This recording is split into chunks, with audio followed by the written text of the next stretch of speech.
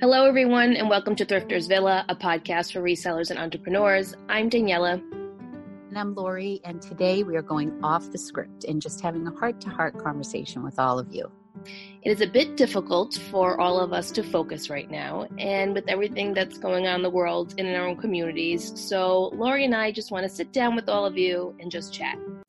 Nothing too serious, nothing scripted, just two resellers getting to share their thoughts, ideas, and experiences with all of you during this unsettling time. We hope you guys enjoy it.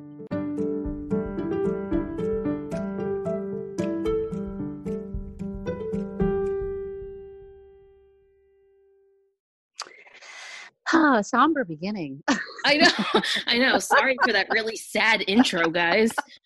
Sounds like a funeral.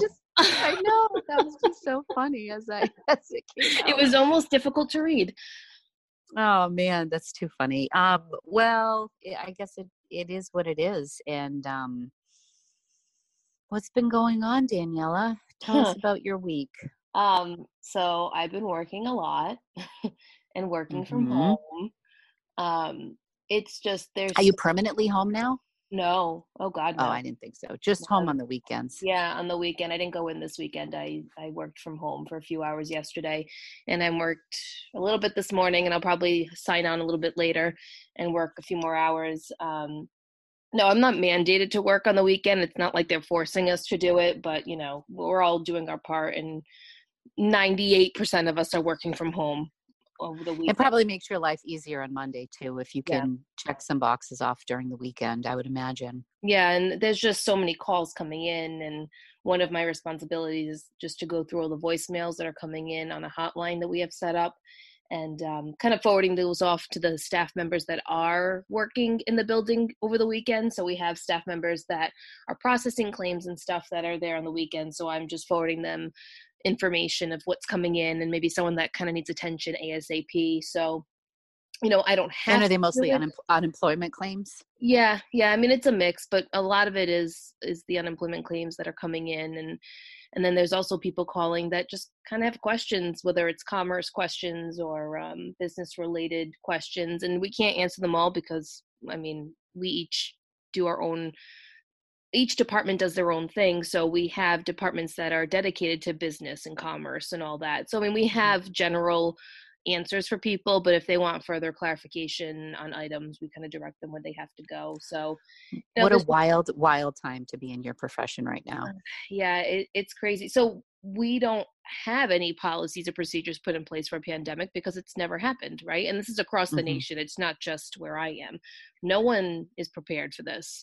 So we're all just kind of not that we're making it up as we go, but we're creating the policies as we go, and we're figuring out how to handle the workload and how to somehow streamline it. And IT's been working very closely with us. So like we're rolling things out with IT as we're creating these policies and procedures, and it's just crazy. It's really crazy. It definitely will prepare us for anything that may happen in the future. You know, we're trying to get binders together so that, you know, even 20 years down the line, this were to happen again, or something similar to this were to happen again, there's at least something written down.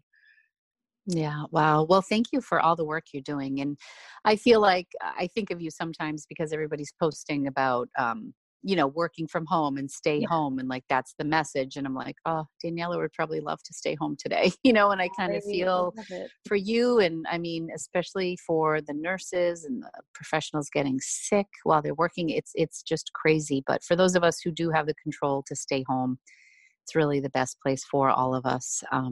Yeah. So, wow. So what have you been doing, Lori? Tell me. I've been plugging along. We are taking it day by day here. Yesterday, we decided to get some fresh air. My kids have different levels of self-regulating. I'm trying to think of how I can put this nicely. So, Angie's like been running, and Anthony is still in class. So he's doing some work online. And he tends to keep himself busy. He's up, he showers, he's just like, and then there's Rocco. And there's Rocco, and it's like 2:00, and I'm trying to drag his butt out of bed. And so yesterday we said we're going And they're like, why? And they all start rumbling. But we decided to go to the Quabbin Reservoir, which is out by UMass Amherst, which is like an hour and 20 minutes from my house. And the kids wanted to drive separately and just do their own thing, which we were fine with. We're like, we don't care. We just want you to be together and we need to get out of this house. And we were basically like, you can come willingly or we can drag you. It was one of those things with Rocco.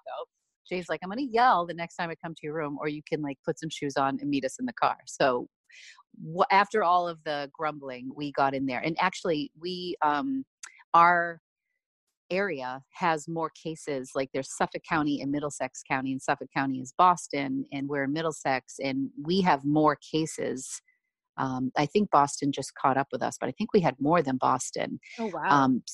And so we went to UMass, which has very few cases out in Western Mass. So we're like, well, if we're going to get takeout and we're going to get fresh air, we might as well go far away from home and make a day of it. So we did. And we went for a long, long hike. It was so great. The fresh air was great. There were, we had to practice social distancing. There were other families there because it was like the only beautiful day this week, and it's raining today. So that was great. But generally just day by day, cooking a lot, eating a lot, very not on keto this week. And we were just discussing before we got on how much bread we've been eating. But we got word, I feel like I hit my wall for the first time. I cried for the first time this week. I feel like I just hit a wall. The governor came on, said no school until May 4th, dealt with the kids on that. Anthony's definitely not going back to school. That was a couple of weeks ago. We don't know if Angie's going to have a graduation ceremony. And every time I think of that, it makes me want to cry. I'm actually great. Like, I'm doing fine. I'm very sad for my kids. I'm very sad for the seniors in high school this year. And I know it's like a first world problem, but like, they don't get a do-over. They don't get to do this over again. They canceled prom, but we have a junior prom in our district, so it's going to be in the fall. So as sad as that is, those juniors will still get their prom in the fall. Angie may not have a graduation, and that just breaks my heart. So we started a Facebook group for parents of seniors to try to see what we can do just to make it a little better for them. So I'm good. Business is down about 75%. Yeah. And I just kind of say that and keep on moving, because what am I going to do? I'm trying to do more of YouTube content and just kind of pivot and lean into other things and do what I can. Yeah, I have to say, I just can't focus on Poshmark. And I just made an Instagram post about it. Like, I can't right now. There's no possible way that I can put any time or effort into it because I'm working long hours and I just don't care right now. It's not that, and it's not my main source of income. So for me to just kind of let it go on the back burner for a little bit is totally fine. I would like to be making sales so that I can continue to grow my savings and start, and continue that process of paying things off and whatnot. But, the times just don't allow for it. And it is what it is, It's true. And I feel like right now you and I are pretty blessed to be able to put Poshmark on the back burner or not have the stress of what that pays for right now. But I suspect that a lot of people listening to us are full-time and are paying the bills and buying groceries with their business. And I've been really inspired by a lot of people who are posting, what we can do, what things are selling right now. So there's been a lot about, selling puzzles and board games and loungewear and slippers and, just what are things in your house that you can source, from your medicine cabinet. Well, maybe that's a bad choice of words, from your like health and beauty stuff. Let's see. I don't suggest you selling medicine.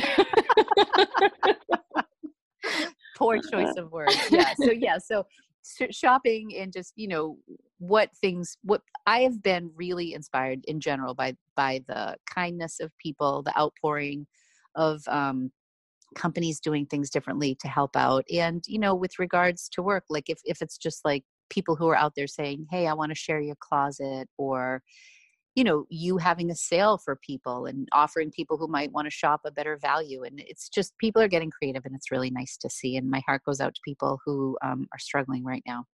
Yeah. I mean, I just put out there that all my bundles probably for the next 2 or 3 weeks, I haven't officially said that yet, are going to be 50% off because I just want to clear out all the inventory that I have because I know I'm not going to be able to just take care of it and deal with it. And I don't want to see it. And it's just not a priority to me right now because this pandemic is going to go on for a while. Mm-hmm. And work is going to be very busy for a very long time. We're So it's foreseeing good timing for that. it is. So I'm foreseeing not really being able to do much with reselling, or maybe I shouldn't say that.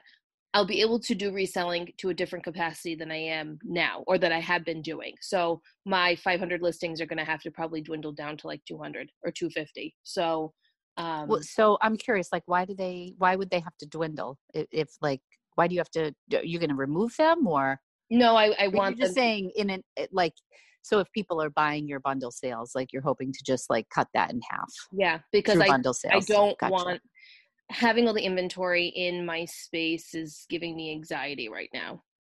I'm going to be honest. Mm-hmm. It is. Like I can't, I just don't want to look at it. And, I just needed to move. I need the money to start because we're really ramping up our savings, and I just want that money to be in an account and not sitting in a pile, knowing that I can't even be aggressive with like cross listing or anything like that. So Mm-hmm. I might just Mm-hmm. end up. I don't know. We'll see. If the 50%, if people don't buy my bundles at 50% off, then I'm probably going to put a big chunk of all this stuff in a ThredUp bag and just toss it over there just to make something That's on. a good idea. Yeah. Because I honestly feel like too, like when push comes to shove, if we were all to start with zero tomorrow, I think nobody would have a problem building things back up. Like Right. that never seems to be the problem, like going out and sourcing and getting stuff. I mean, it is right Right. now, but I'm saying if during this time people did reduce their inventory a little bit, there would certainly be many opportunities to build it back up. And I've heard of people who actually donate or just seriously liquidate every few years. I think people have been in this game for a long time, and then they just kind of press the reset button and start over. Which wouldn't be That a would be a bad lot thing. for me because I have no, I mean, it wouldn't if you want like a fresh new look on your closet and you want to go from there, but it's pretty extreme. I don't know that I would, that's pretty extreme for me, but definitely downsizing a little bit might be a good idea. But hopefully there are a couple sales rolling in for people. And since we're not outsourcing that, our inventory is going to lighten up a little bit. Yeah, I've definitely God been willing. relisting a lot. That's been my thing. Like when I'm laying in bed, I'm the only thing I'm doing with Poshmark is relisting like 2 or 3 items every night when I'm in bed before I fall asleep. That that's great. That's great. Yeah. And I have been actually much better about cross listing. And I know that that has saved a lot of people too, is cross posting to different platforms. And for me, that's cross posting from Poshmark to eBay using Vendu. And it just makes me feel good. Like, okay, well that's some contribution to my business. And I haven't been listing as much, but I've been consistently listing. I would say on average, I'm listing more like 3 or 4 items a day as opposed to like the 7 to 15 items I was listing in the month of February. The timing of this all was pretty interesting too, because I had just liquidated so many things and Right. gotten rid of everything. But yeah, so I feel like life has slowed down a little bit, but there have been some really beautiful things that have come up because of that and some not so beautiful things. And we're just kind of getting through. I have a question for you, Lori. So the stuff that you have in the consignment store that you've been working with, what's the game plan Yes. with that? Have you been in contact with them? I kind of just let it go. I haven't talked to them. I don't believe they're open right now because they aren't an essential business. So I don't know that I could. I mean, there's probably an email I could message them at. The last time I visited, I had like a $75 credit. I don't know what they'll do because the way that their store functions, I believe it's similar to like a Buffalo Exchange where they price it at one thing and a month later or however many days, weeks later, it goes down a percentage and then another lowering. And then I believe it's donated or maybe returned to me. I haven't worked with them long enough to know. So I don't know if, say, they're closed for a month or 2 months, if they will extend the time, but the tickets are already made and on the clothing. Yeah. So I may just have to take that hit if all that stuff just sits in the consignment store, if and when they reopen, like in a month or two. It will already be ready for markdown. I don't know that they will go in and reticket everything in their store. That seems like that would be an awful lot. So that's probably going to be a loss for me. But, what are you going to do? Right. It is what it is. I What are mean, you going to even do? in terms of the real, I have 2 boxes that are sitting in my closet that I can't send. I mean, I could, but they're not going to process anything. It's just sitting there. Um, so Yeah, I there's, sent them. They received my box like overnight. They got it really fast. They picked it up on Friday.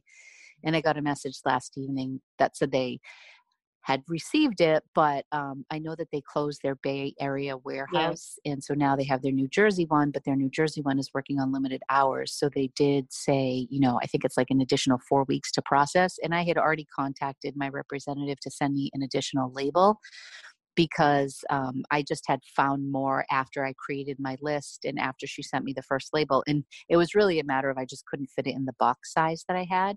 Right. So I needed a new label because my box was just ready to split open. And I decided to wait. She sent me the labels, but I decided to wait. I want to see what they price this stuff at since it was my first experience with the Real Real. I'm curious to see what they price it at. I'm curious to see what they accept, what they don't accept before I go and pull a whole other round and then send it to the Real Real again. So yeah, I'm being patient with that. I think being patient right now is pretty important. Yeah, I think I'm just gonna let it sit and we'll see how April goes and just kind of go from there. I mean, the boxes aren't gonna go anywhere, right? They're sitting in my closet. Whether I send them this month, next month, or the following month, it doesn't matter. But it Um, would be inventory out of your space, so that it might would help your be. anxiety. It would, yeah. That might I help. don't know if my anxiety is due to the inventory or if it's just due to everything that's going on right now. I think it's a mix of both. Because I look at my Yeah. inventory and I Yeah, literally have a I pit would. in my stomach just looking at it all. And most of it's because I Oh, just don't, well, I don't have the space, right? Like I'm not in a house right now. So it's hard for me who's a very, I'm a very organized person, and to just stare at it all the time, I'm like, I can't, like, I don't have the space yeah. to put it anywhere, and I can't even organize it any better than what I have right now. Like, getting more bins isn't going to save isn't going to save my anxiety or anything. It's just more bins is going to add more clutter, and Sure. I don't I know. think it's tricky for anybody with anxiety. I don't know if that's a figure of speech or if you actually have anxiety, but one of my son, Anthony, definitely gets very anxious about stuff. And I think that right now, there's very little anybody can control. So if like your inventory is something you can control, then that's probably going to give you some peace. And I know Yep. for Anthony, he is a kid.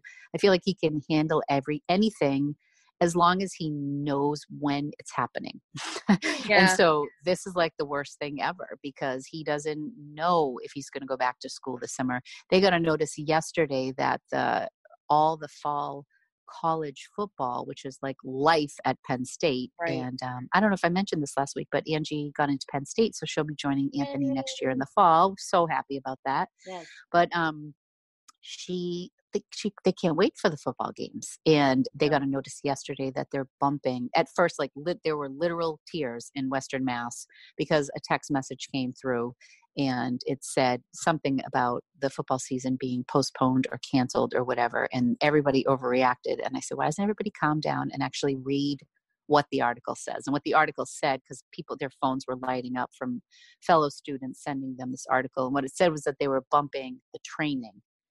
They can't start Right. playing football and practicing until, like, I don't know if it was July or August or whatever, but so that potentially meant the season was going to get bumped.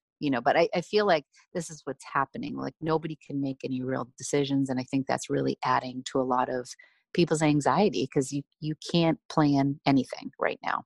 Yeah. I mean, I definitely have learned throughout the years how to deal with my anxiety because I can be a very anxious person, but I'm also very level-headed at the same time, even though that makes no sense whatsoever.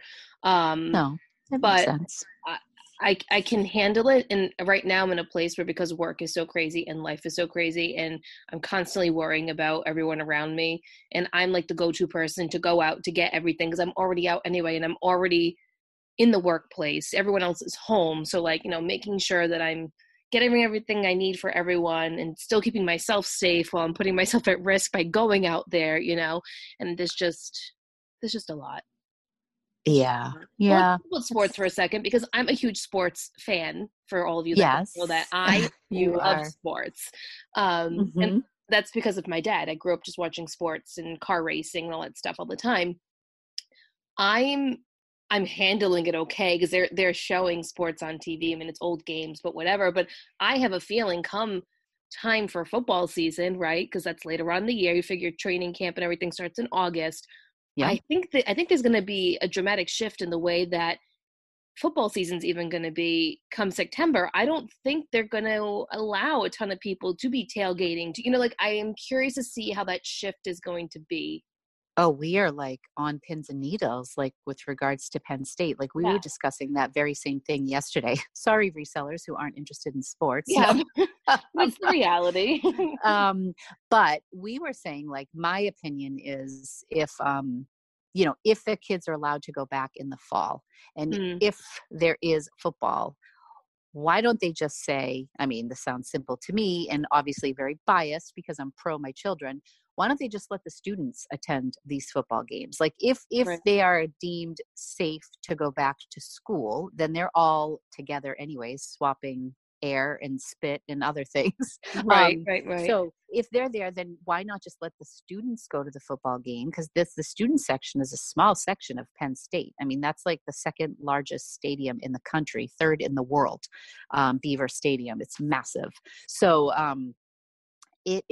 so let the students go in and maybe spread out. Maybe, you have to have 3 seats between you. I don't know. But even I know in Pennsylvania, there's like a curfew. We went to Dunkin' Donuts yesterday to get coffee and they closed at 4 o'clock. Any sort of parameter or boundary that can be put up to decrease contact has to be helpful. I mean, I don't Yeah. know if there's a medium. I don't know if it's all or nothing or if it will still be all or nothing in the fall.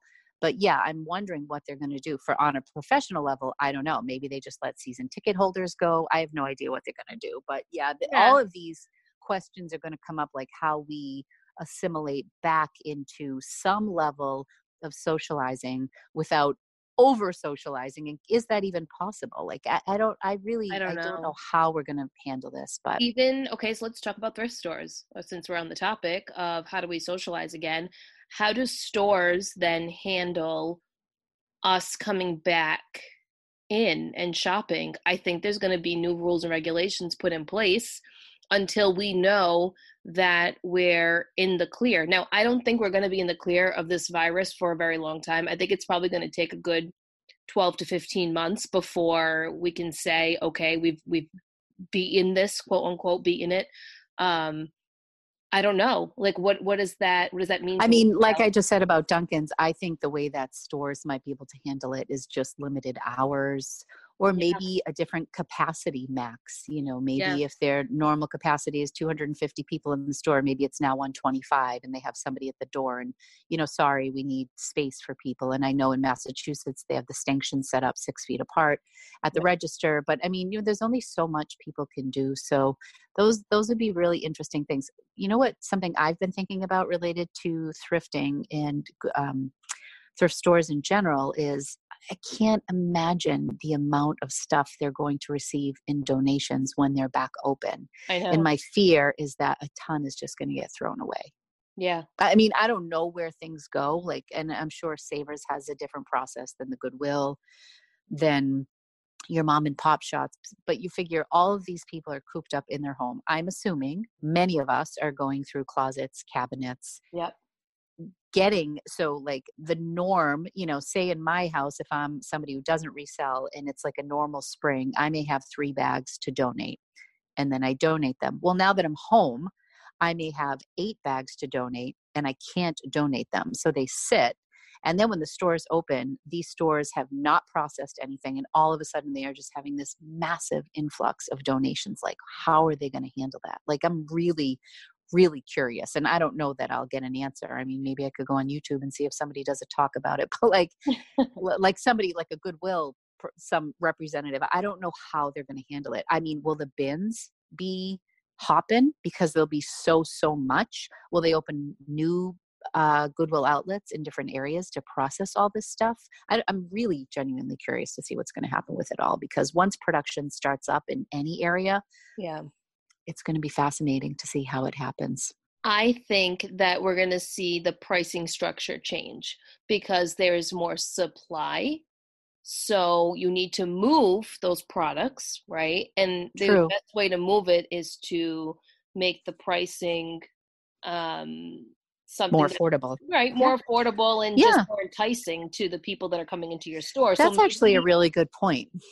So maybe you'll I, see like fill a bag, or maybe you'll see things that Savers normally doesn't do that they'll do. Maybe they'll do like I don't know, maybe they'll do more 50% offs. I don't know. Maybe they Well, change the way yeah, they I was post just their going to say, jeans. right the week before, sorry to interrupt you, but the week before they did start closing stores, My Savers just had like a random 50% off sale. And I think they knew it was coming and the stores were already pretty dead. And I think they were just like, let's get rid of what we can now before things close. And it wasn't a scheduled 50%, like their typical Right. Monday 50% off sale on like President's Day. It was a very random sale. And yeah, maybe we'll see a lot more of that. That makes sense because they also have the capabilities of just having a sale whenever. I mean, all the regular retailers are sending Oh my God, so discount, many emails, so many emails. so many emails, and we're doing the same thing. You're offering Yeah. 50% off your bundles. I'm sending out super aggressive offers. I mean, everybody is doing it, but I still hold true to, I still feel very blessed that what I do for my full-time job is work from home on e-commerce because that's Right. where it's at right now. I'm Okay. actually I just finished editing. I just have to do all the links. My video that goes out today for YouTube is on the products that I use all the time because people ask me all the time and I'm terrible about linking them in my YouTube videos, like the worst. And so I just am dedicating an entire video to what Amazon products I use. And then I talk about the Amazon affiliate program. That's why I was asking you before the call because I said last week that anybody can sign up for the affiliate program. And when I looked into it further, there are some parameters like people with a YouTube channel or a website or a blog. But what I don't know is if people who have a Poshmark URL, because it is a website per se, like you have a clickable link to your quote unquote website for Poshmark. I don't know if that qualifies, and my fingers are crossed that it does, because I feel like right now Amazon is like through the roof Yep. and they're hiring so many new people, and it would just be a great time to be a part of the affiliate program.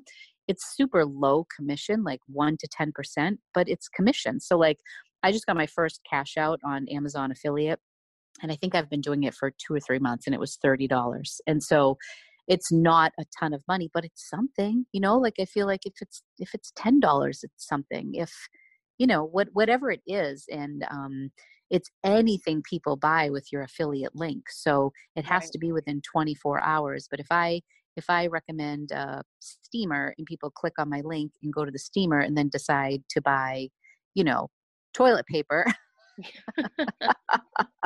I couldn't resist. Then, you would still get to, so you could like call your mom and friends and cousins and have them go through your affiliate link, completely unrelated to what we do in reselling. So I just feel like hopefully that will be helpful. And I'm really have my fingers crossed that it will work for a Poshmark website.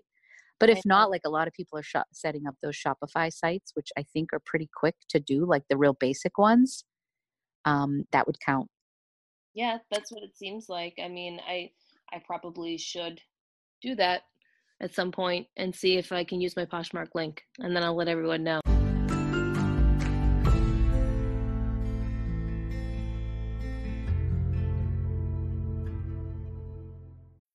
This episode is brought to you by Bumble. So, you want to find someone you're compatible with, specifically someone who's ready for a serious connection, totally open to having kids in the future, is a tall, rock-climbing Libra, and loves rom-coms with vegan pizzas on Tuesdays just as much as you do. Bumble knows that you know exactly what's right for you. So whatever it is you're looking for, Bumble's features can help you find it. Date now on Bumble. Yeah, but yeah, so I mean, that might be like something for you to think about as somebody who can't really focus on Poshmark right now. If you could set up an affiliate program, it's kind of like set it and forget it. You Yeah. do it, you give your links, and then you go from there. Yeah. Trying to get creative. People have to get creative right now. So Yeah, I agree. I think it's something I should do. I have some other ideas too after talking to Kristen too last week, and I've had an idea of having a website for a while. This is, it's nothing new, but I have this idea in my head of how I want to create it, but I just don't have the time or energy to focus on that right now. And I think that'll be like my new wave of how I'll resell. Maybe kind of pull a little bit away from Posh, maybe not be 100% Poshmark eBay kind of thing, and maybe be like a 60-40 split kind of thing. I don't know. Sure. I have Yeah, I some mean, I think ideas. it's like anything, it would be a new stream of income for you, right? I mean, like Yeah. multiple streams, you would have some on the Real, some at Tradesy, eBay, Poshmark, and website. It'd Yeah. all just be a piece of the pie. Yeah. Yep. Yeah. So we put some questions out for listeners this week on our Instagram page. Thank you for doing that, Daniela. No And we problem. have some, this first question makes me laugh. So we can shift into our questions from our listeners unless there's anything else No, I think I'm good. we want to go through. Okay. Let's do So what are some ugly items you have found at the thrift store? That's so funny. it. I know. I have to think about it because I tend to go past the ugly items I and know. don't even look at them. Well, the expression like ugly sells. So if it's like Yeah. really off the wall, I have one that's actually like, I thought it was funny, but some people might argue that it was ugly. But it was a onesie for men.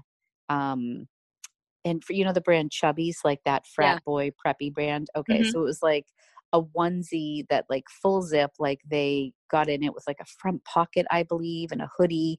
And it was really outrageous. And I actually purchased that in an estate sale for $5. And along with like a Chubby's robe with like martini glasses on it. But when I saw it, I was like, oh my gosh, someone is going to love this. And I was right. It got a ton of attention. I think I had it listed for like $50 for a while. I think it ended up selling for like $35. But whenever my kids have friends sleep over, they sleep in the basement. We have like a pellet stove and a couch down there. And that's right where my office is. And oh my gosh, the things that they do with my inventory sometimes when I'm asleep. Like I woke up and Rocco's best friend had like a whole photo shoot in the man onesie that they shared with me in the morning. Like, you guys, this is my inventory. I probably shouldn't share that. But I'm like, oh my gosh. But yeah, so that was a funny one. And Marcus looked hysterical in it. Pretend like you didn't hear that, guys. I know, right? No, I promise it was clean. So yeah, so that was a funny one. I don't know. I feel like at the bins I find a lot of ugly stuff, like really ugly vintage sweaters that people probably think are beautiful, but for me I'm like, oh God, who would ever wear this? But I don't actually I bypass them. My brain doesn't even process them. It's like, nope, keep going. You know what I mean? Yeah, sometimes it's tricky. I mean, unless like to me, I felt like I knew there was a market for that onesie, but Just I don't like you knew know. there was a market for that ugly Santa Claus. Exactly. See, now that's a Yeah. perfect example of my As Santa. ugly as it was, that thing Sold. sold. Yeah. And then I found another one. But yeah, I have to say personally, I struggle picking up ugly sweaters. Like it's just not my jam. Yeah, I same. don't love ugly sweaters myself. I don't know if that makes me not fun, but like I'm just not an ugly sweater person. And I actually have more appreciation for like the vintage stuff that is like looks like an ugly sweater, like a vintage 80s grandma sweater Hmm. from Christmas. Like I like that more than like the cheap acrylic ugly sweaters that they try to charge $25 for. And then, like, but I do pick them up occasionally, but it's just like I don't like it. So I probably don't buy a lot of ugly stuff to answer that question. I have never worn a Christmas ugly sweater ever. Ever. It's not my thing. Sorry.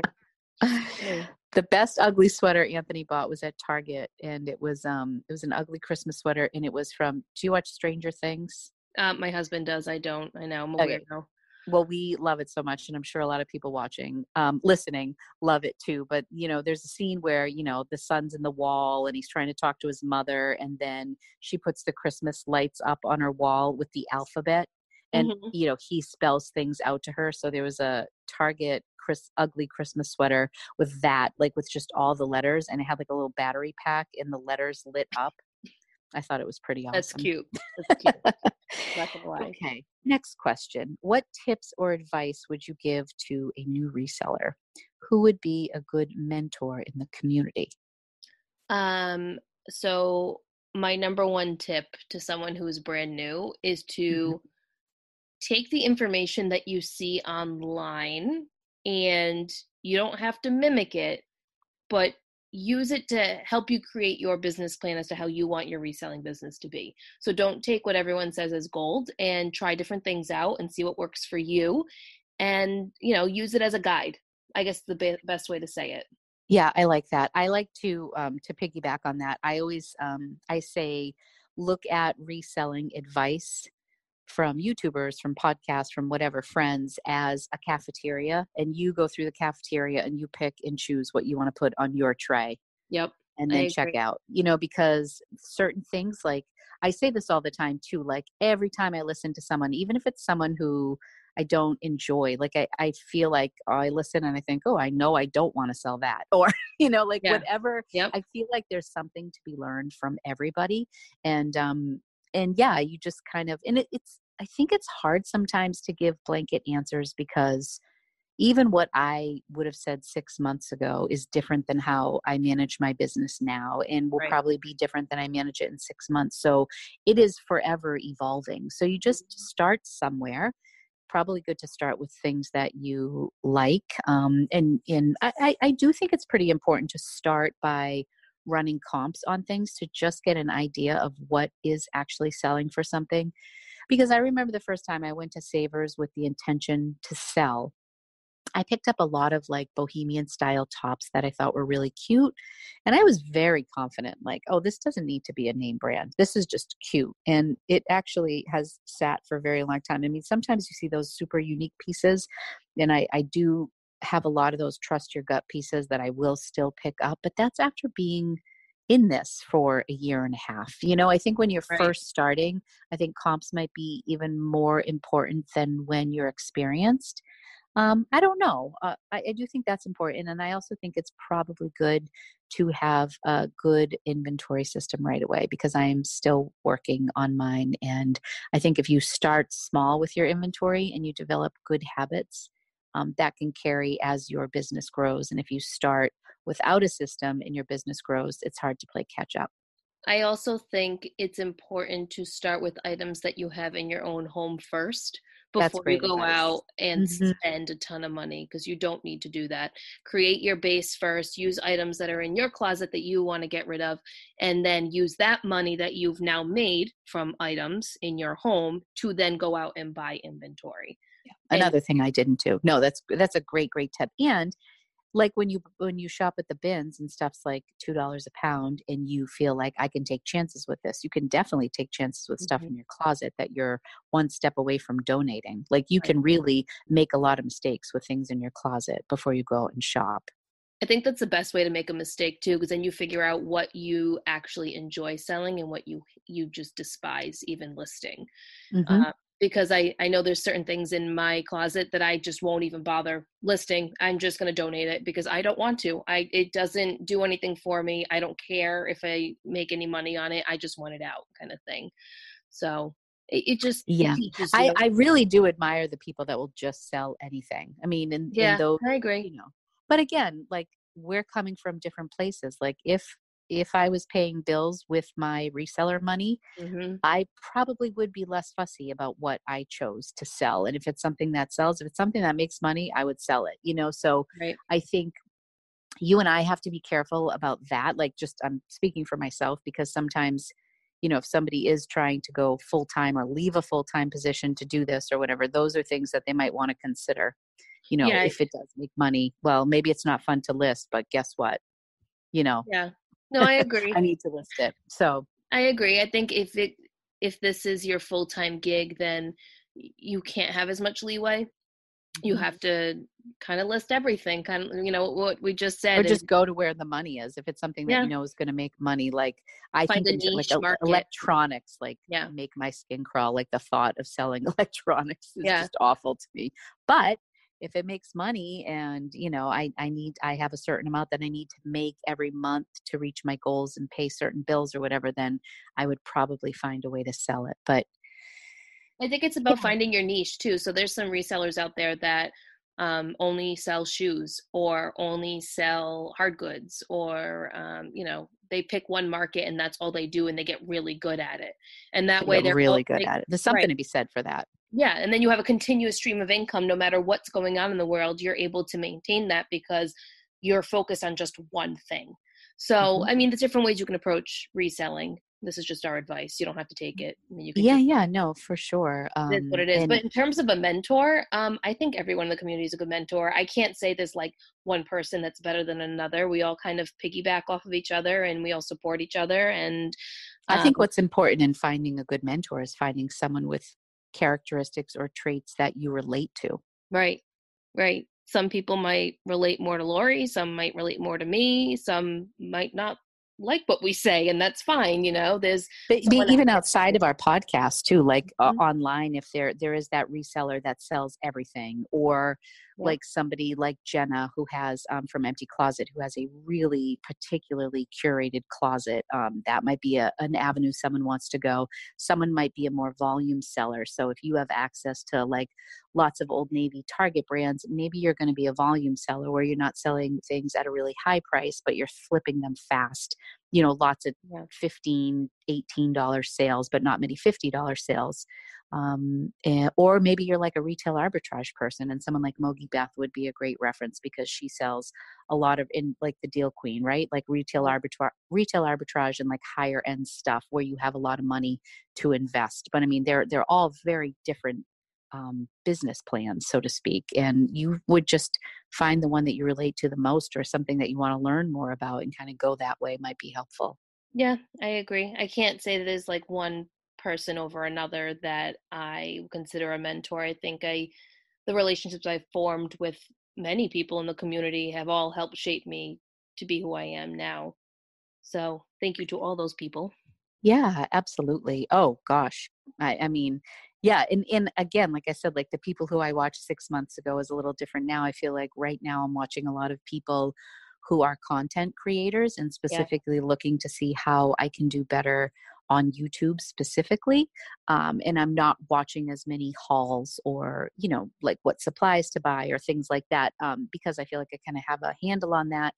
But it's also circular. Like there are certain times like a video will pop up and it's something I feel pretty confident about, but I'll watch it and, I'll always like, oh, I never considered that, or I should try that brand or whatever. So it's kind of fun. It's nice that we have so many resources available to us now, because even a year, probably 2 years ago, like there just weren't as many people to look to. So. Well, let's just give a little shout out right now to the blog post that Poshmark just put out. Whenever it was. Oh my gosh, yes. How awesome is it? So Poshmark has this blog that just came out, and it lists different podcasts that you can listen to. Now, it's not just reseller related. They have like one on true crime and stuff. They have another one on just business, entrepreneurial content. And then there's a reseller related one, and we made the list, which was awesome. Leslie's on there. Denali's on there. So it was really nice to see that. So thank you, Poshmark. Yeah, that was actually really nice. Thank you, Poshmark. So Leslie is a resellers podcast, and Denali is Flip the Script. So, and there was one other one who I would love to shout out. I just wasn't familiar with it. Me neither. I don't know who it is. Let me see if I can pull up. Yeah, because we don't know them, but there were only 4 listed, right? Yeah, there was only 4 of us that were listed. And of course, now that I want to go to it, I can't. Wait, here we go. It's loading. But yeah, one of them, I don't know who they are, but now I feel like I need to. Oh, I definitely want to check them out. Poshing Together. Oh, it's linked. Oh, they linked us. Okay. Poshing Together by Christina. I'm going to butcher her last name. Duehn, Duehn. Well, I'm going to subscribe right now. Looks like she just started this year. Awesome. Yeah. So we're going to. And actually, our friend April also has a podcast that I've listened to a couple of her episodes and really enjoyed it. She has a great, I don't know, I like her voice. I like her rhythm on her podcast. But what is April's? Hold on. It's like a Don't thrifter's get mad, voice. April. No, Hold on. A reseller's voice, I think is what it's called. Maybe. This is awful. I know. Sorry. This is so bad. What's so bad? That we're taking a couple minutes to look? The reseller's voice. That's it. That we don't know it off the top of our head. Oh gosh. I know. I don't know my kid's name off the top of my head some days, so I don't feel too bad. The Reseller's Voice podcast. That's it. Yes, and I really enjoy hers too. And she interviewed the young girl. Boston Posh, I think is her name. Yeah, yeah, That yeah. and so it's nice. So like I like that one too because it's kind of a Northeast thing. She's interviewed some people from our area, which is pretty cool. But yeah, there's a lot going on in the podcast world, and that was a really pleasant surprise last night. That was Yes, quite an honor. Very nice. yes, yes, yes, yes. Okay, our next question here is, what do you need to do to transition from part-time seller to full-time seller? What steps would be necessary to take, and how/when should you do it? It's a So loaded question. yeah, let's chunk it out here. So the part-time Yes. full-time seller thing. I think if you want to become a full-time seller, you need to build up a savings account that would sustain you for at least 3 months. For Because look when at what we're in right now. Look what's Correct. happening right now. If somebody had kind of like jumped into this again, to circle back to the question, like, are you the main provider of finances for your family? Like for me, it was like I could wake up one day and say, you know what, I want to do this full time and I'm just going to put more hours in. But I was a stay-at-home mom and I was I was working part-time at the time. I was nannying, working on American Girl and doing reselling. And then I just eliminated the other two pieces of that and then dedicated all my time to reselling. So I didn't have to like per se put money aside because I was just kind of making this transition. But if you're looking to replace a full-time income, then yes, you should definitely be saving money for that. Yeah, I would say at least 3 months worth. I mean, I'm an overachiever, so I'd probably save 6 months worth because you don't know what's going to happen. Look at what's going on right now. This is a perfect example. Hmm. We don't know when things will reopen. We don't. We have no idea. There's no way of knowing when things are going to start reopening again.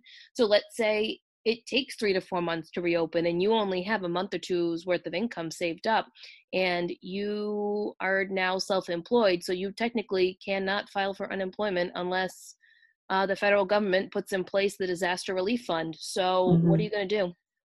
That's my Yeah. question. Like, what are you going to do? You have no other income coming in. Now, if you, let's say, just recently, a couple of weeks ago, left your full-time job, well, now you'd be able to collect unemployment, so you'd be fine. But if you have been doing this for, I don't know, over a year's time, you don't have any wages that are going into any unemployment system. So it's only what you have.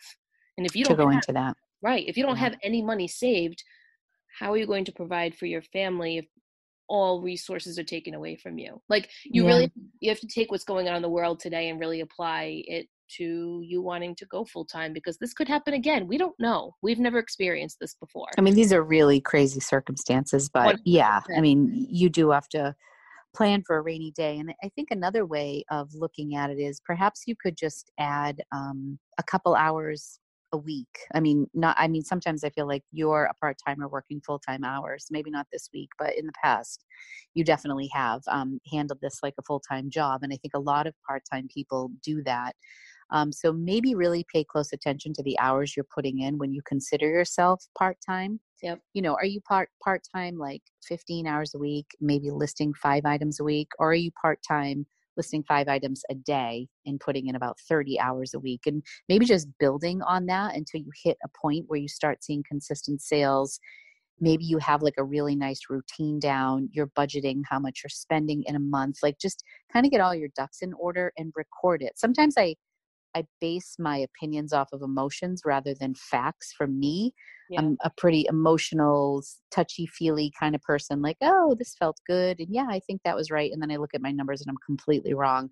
So, yeah, so if you're actually writing things down, like, well, today I listed items or I photographed from 7:30 to 9:30, and then I listed from 2 to 5, and then I shared from 7 to 9, and then I did inventory from whatever, 10 to 11. And then you add up those hours and just kind of really analyze what you're doing and then see how you can build on that until you get to the point where it's self-sustaining and you have like a nice rhythm going and you're bringing in enough revenue that you can kind of make that transition to full-time. That's considering like we are not in the middle of a pandemic. I mean, that would be Right. under more normal circumstances, I would say. Yeah. But yeah, if you just build slowly on it until you feel like you have your footing and then maybe make that transition. Yeah. And Definitely. also maybe putting into place some other forms of income. So, you know, like the affiliate program, or maybe you're selling stuff through Craigslist, or, is there anything else you can do? Maybe that's even unrelated to reselling that you can supplement for a rainy day that can kind of help until you get to that point. I don't know.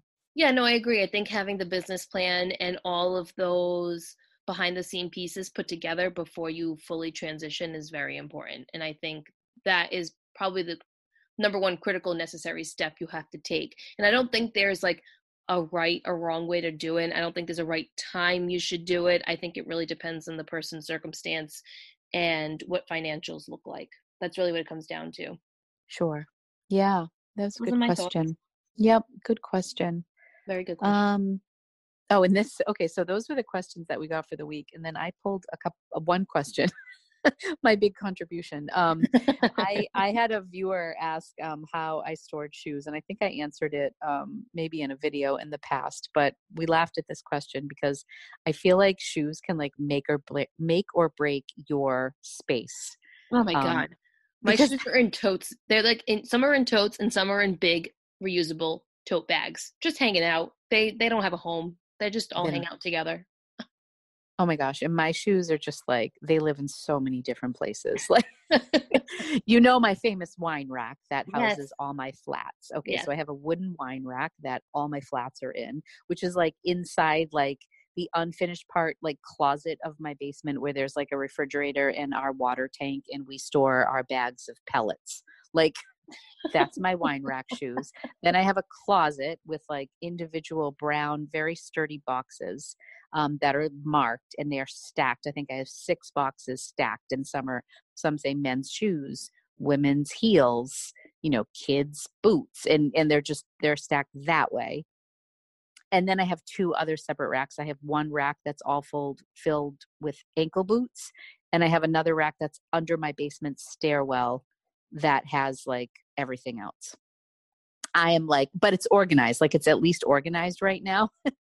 And they used to be all over my floor and just everywhere. And I even have stored my $100 plus valued shoes, like my Pradas, Gucci's. I have a couple nice pairs of shoes that I've stored on top of one of my one of my storage where I keep all my bins. Like literally have them up out of the way so that should they sell or get an offer, like I know exactly where they are.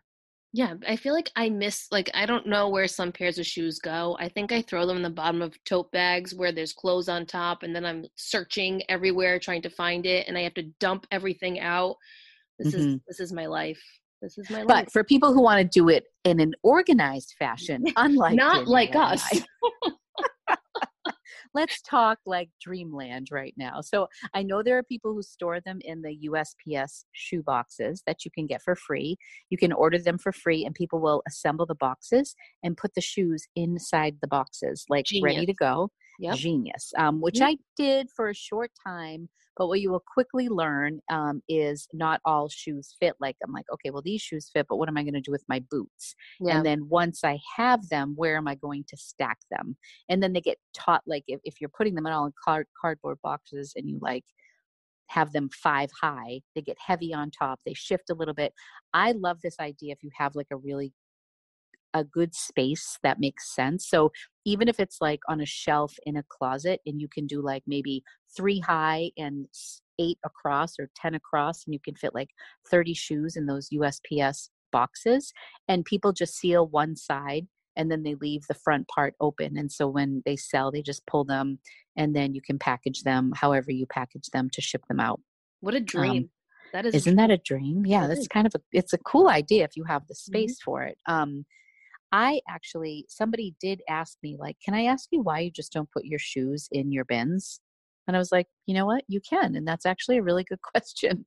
And after that, I have one bin that has sneakers only. And they're like smaller. They're like women's sneakers. And I do store those in a bin because I feel like they stack easy.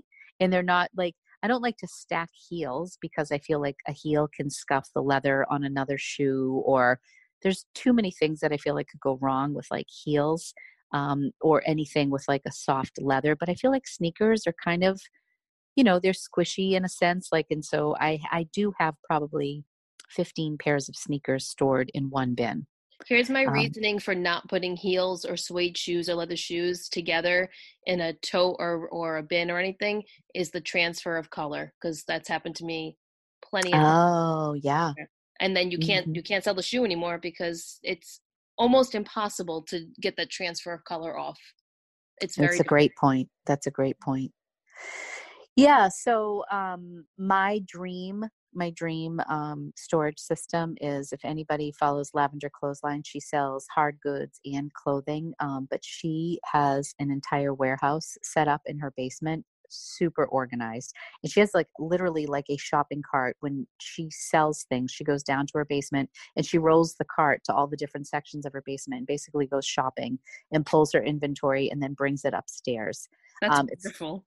It's amazing. And then so for her shoes, she packages all the shoes in plastic first and inventories them. And then she has literal shoe racks. I mean, so you really need a lot of space for this, but this is my dream. So she has literal shoe racks that she first wraps the shoes. So she must clean them, prep them, wrap them, inventory tag them, and then she sorts them on these racks. And she goes down and she literally just pulls them off the shelf, like as if she's a real store. So that's probably a very small fraction of us who can do that, but it's still my goal and dream in life. I need to just wrap up my shoes before I throw them wherever I throw them. Why don't I already do that? Well, right, because then you don't have to worry about the transfer of color. Yeah, if you do prep them sometimes, I do it with my expensive shoes. You know, those crazy white heels that I have for like $350 with the studs? Those are wrapped right now. So wherever they go, they're protected. So I just need to start wrapping my shoes. Yeah, that's what I need to start doing. Yeah. See that? That was good. That was good. See, we didn't think this question would be good, but it's good. Yeah. Now you have an action plan, Daniela. I did for Lord knows when. Okay. Let's move on to our Take It or Leave It segment. So today we're doing brands and not so much categories. Yeah. I like it. I like this. I do too. Okay. All right. Our first one is Eileen Fisher. Eileen,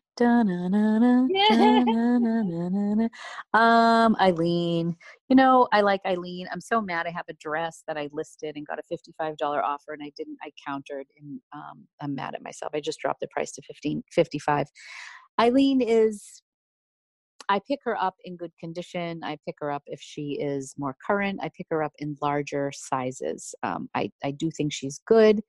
People say she sells better on eBay. I would know that because I don't list frequently enough to know. I think most of my Eileen Fisher has sold right on Poshmark. I have certain pieces that move super quickly. I have certain pieces that have sat for a year. So I don't know. I like her linen. So yeah. What are your thoughts? I take it most of the time, though. Yeah, I take it out, say, like maybe 70% of the time. I will take her organic cotton. I'll take her linen. I'll take silk. Those are the three that I definitely will take. And maybe, what else? Jackets. Like I have a leather jacket of hers. I've sold 2 leather jackets that are Eileen Fisher. And I think her dresses do well. I was going to say her dresses. So I have a couple of merino wool dresses. I have a silk dress. So I kind of stay to those, you know, organic cotton, linen, silk, leather. Like those are the things I kind of lean towards. Like if it's a plain t-shirt or like, you know, something very basic, I'm not going to grab it. I have a pair of Eileen Fisher jeans that I've had for probably almost a year now that still haven't sold. Oh, it's funny you should mention that. I was just waiting for you to pause because I bought a pair of Eileen Fisher jeggings in an extra small. They were extra small or small. I'm pretty sure they were an extra small.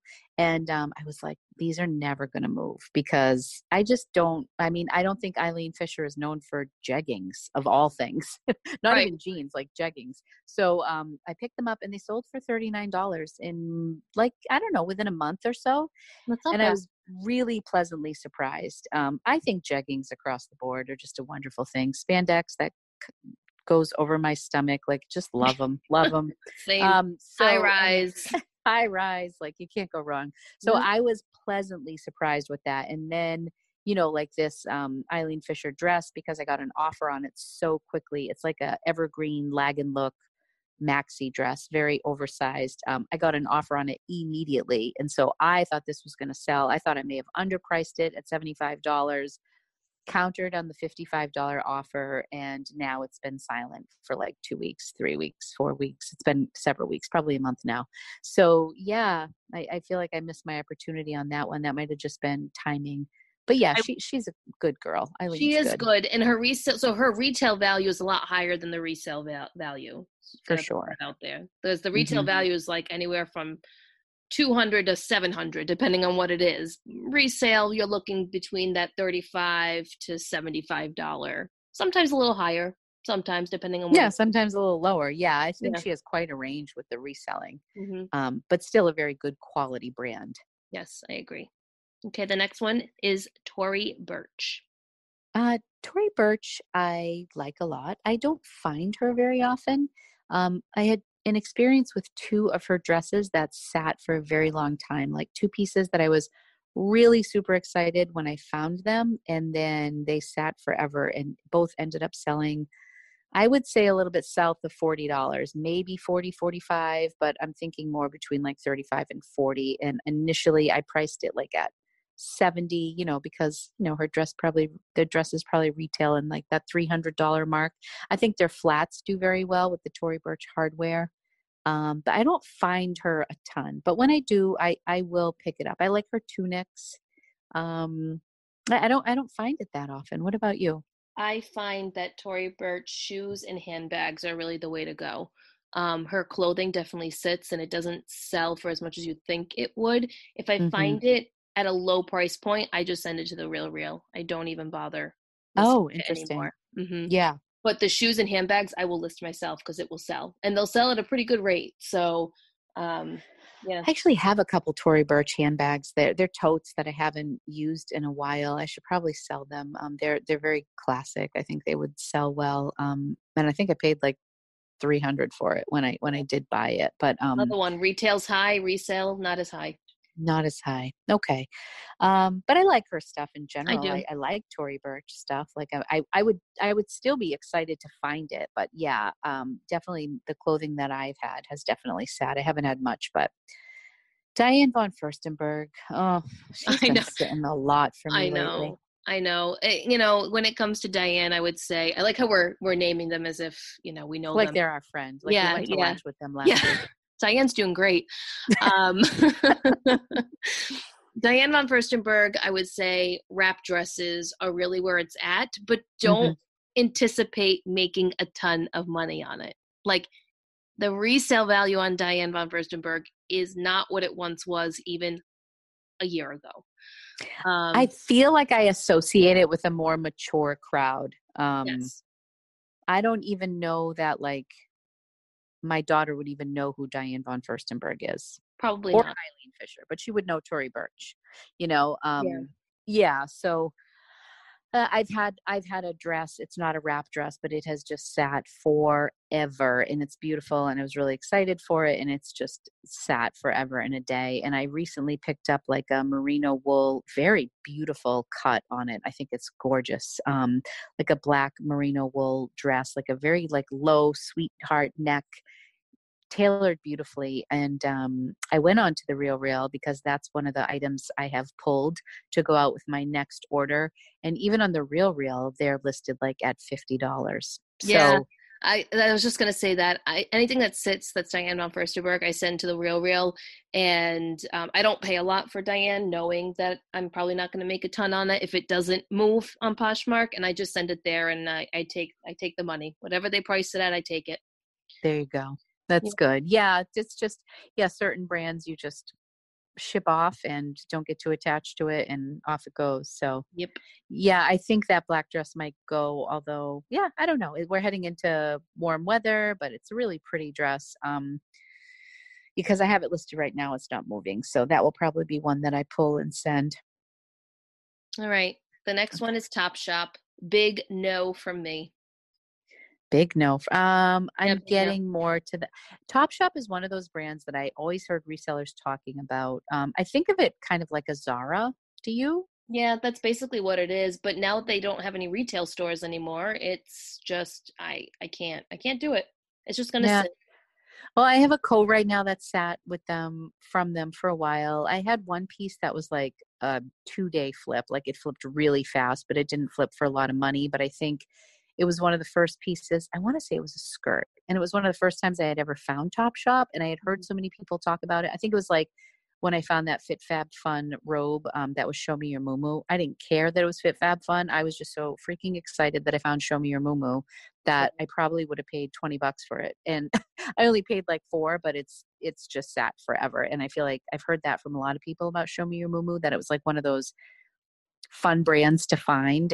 But now people are seeing that it sits a lot. And I think people find it a lot in the South, but that's not the brand we're talking about. But Topshop was similar for me in that respect, that I heard people talking about it. So I picked it up a lot in the beginning, and it just sits. And right now I have like a wax coated jacket that's really cool. It's like hip length, belted, and it's Topshop. I think I paid $10 for it at Savers, and it's just sat. And I'm kind of at the point where I have a few Topshop pieces in my closet, and I'm probably not going to pick it up until these sell and then reevaluate. So I think I'm passing on it more now. Yeah, I have a pair of jeans that are super cute, and I've had them for probably 6 or 7 months, and I've relisted them 4 times, and they're still just sitting there. So, yeah, this is why I say no to Topshop, because it's just, the other thing too is the thrift store tends to mark it up anyway, and I know my resale value on it's not going to be that high, so it's just not worth me even. It's hard to find the value in that. Yeah. So maybe Topshop's like a bins brand if it's like a really trendy piece, maybe. Yeah. I could do that. I could do a bins Topshop I could do. Yeah. Okay. The next brand is Elizabeth and James. What are your thoughts on them? Last year at this time, I probably would have picked it up more so than I do now. Like I have a pair of Elizabeth and James jeans that I picked up recently, probably my last time I went to the thrift store. So that was a month ago, a little over a month ago now. I have full intentions of probably sending it to the Real because they do accept it. The resale value on Elizabeth and James just isn't great. I've only sold 3 pieces of Elizabeth and James. I've only found it 3 times. It doesn't excite me.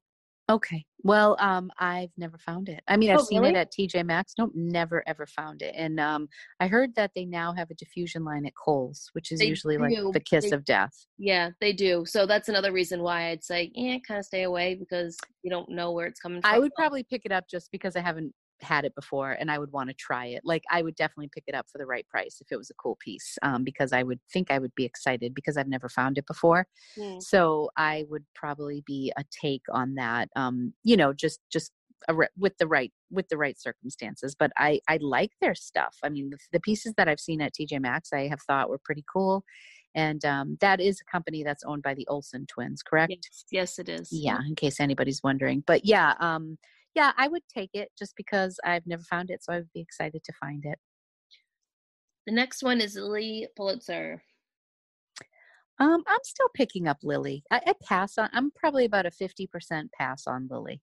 But I still pick it up and I still sell it. I had a really interesting Lilly story in my last YouTube video, and I can give it really quickly, but this I think is a good example of how I feel about Lilly or what it does in my closet. I had this really cute strapless dress, pink gingham on the bottom, white on top with like a ruffle, strapless. I have a brick background, which means it's been listed since October of 2018. Hasn't sold. Started high, super excited that I found it. I think I paid like $5 for it at Savers. It sold 2 weeks ago. So it sat for a year and a half. Just getting ready to pull it, to donate it, to do whatever. And I received a $20 offer on it, and then I sold it. So right before that sold, I was shopping at Target again on a half off day or 20% off day, found the same style dress, not gingham on the bottom, but it was blue with firecrackers. So like 4th of July, but like pink firecrackers, really cute, white top, slightly different styling at the top. I bought that very hesitantly because I'm like, oh my gosh, this other dress, which is pretty identical style-wise, has been sitting for a year and a half. Am I a fool to buy this? But I couldn't resist the price because it was like $5.49 and 20% off, something like that. It was going to be $4.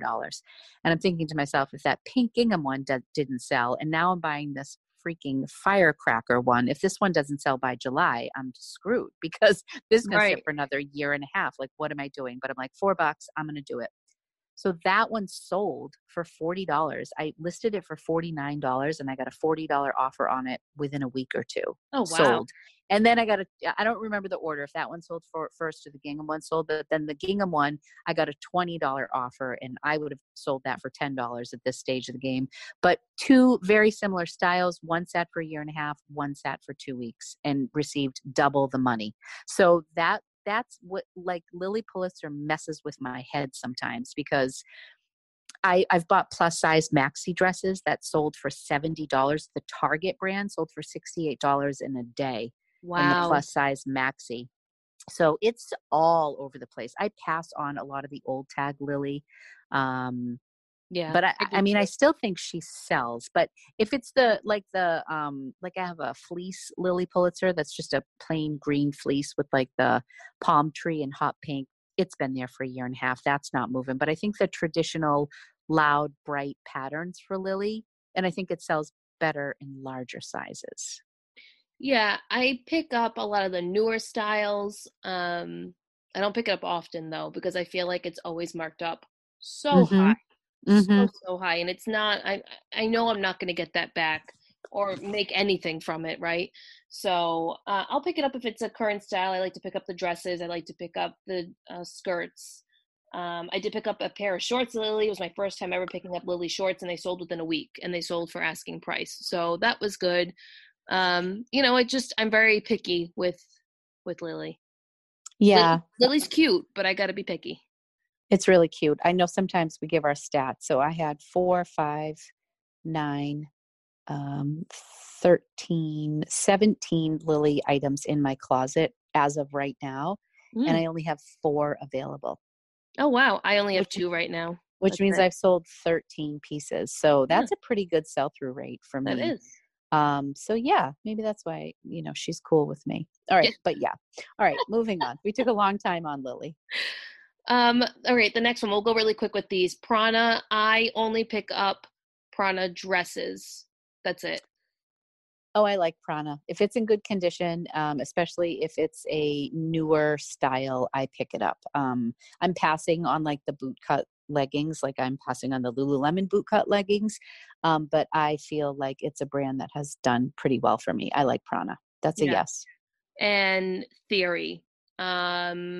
New tag Theory, yes, if it's priced at if the price is good on it. Otherwise, it's a no because Theory tends to sit forever for me.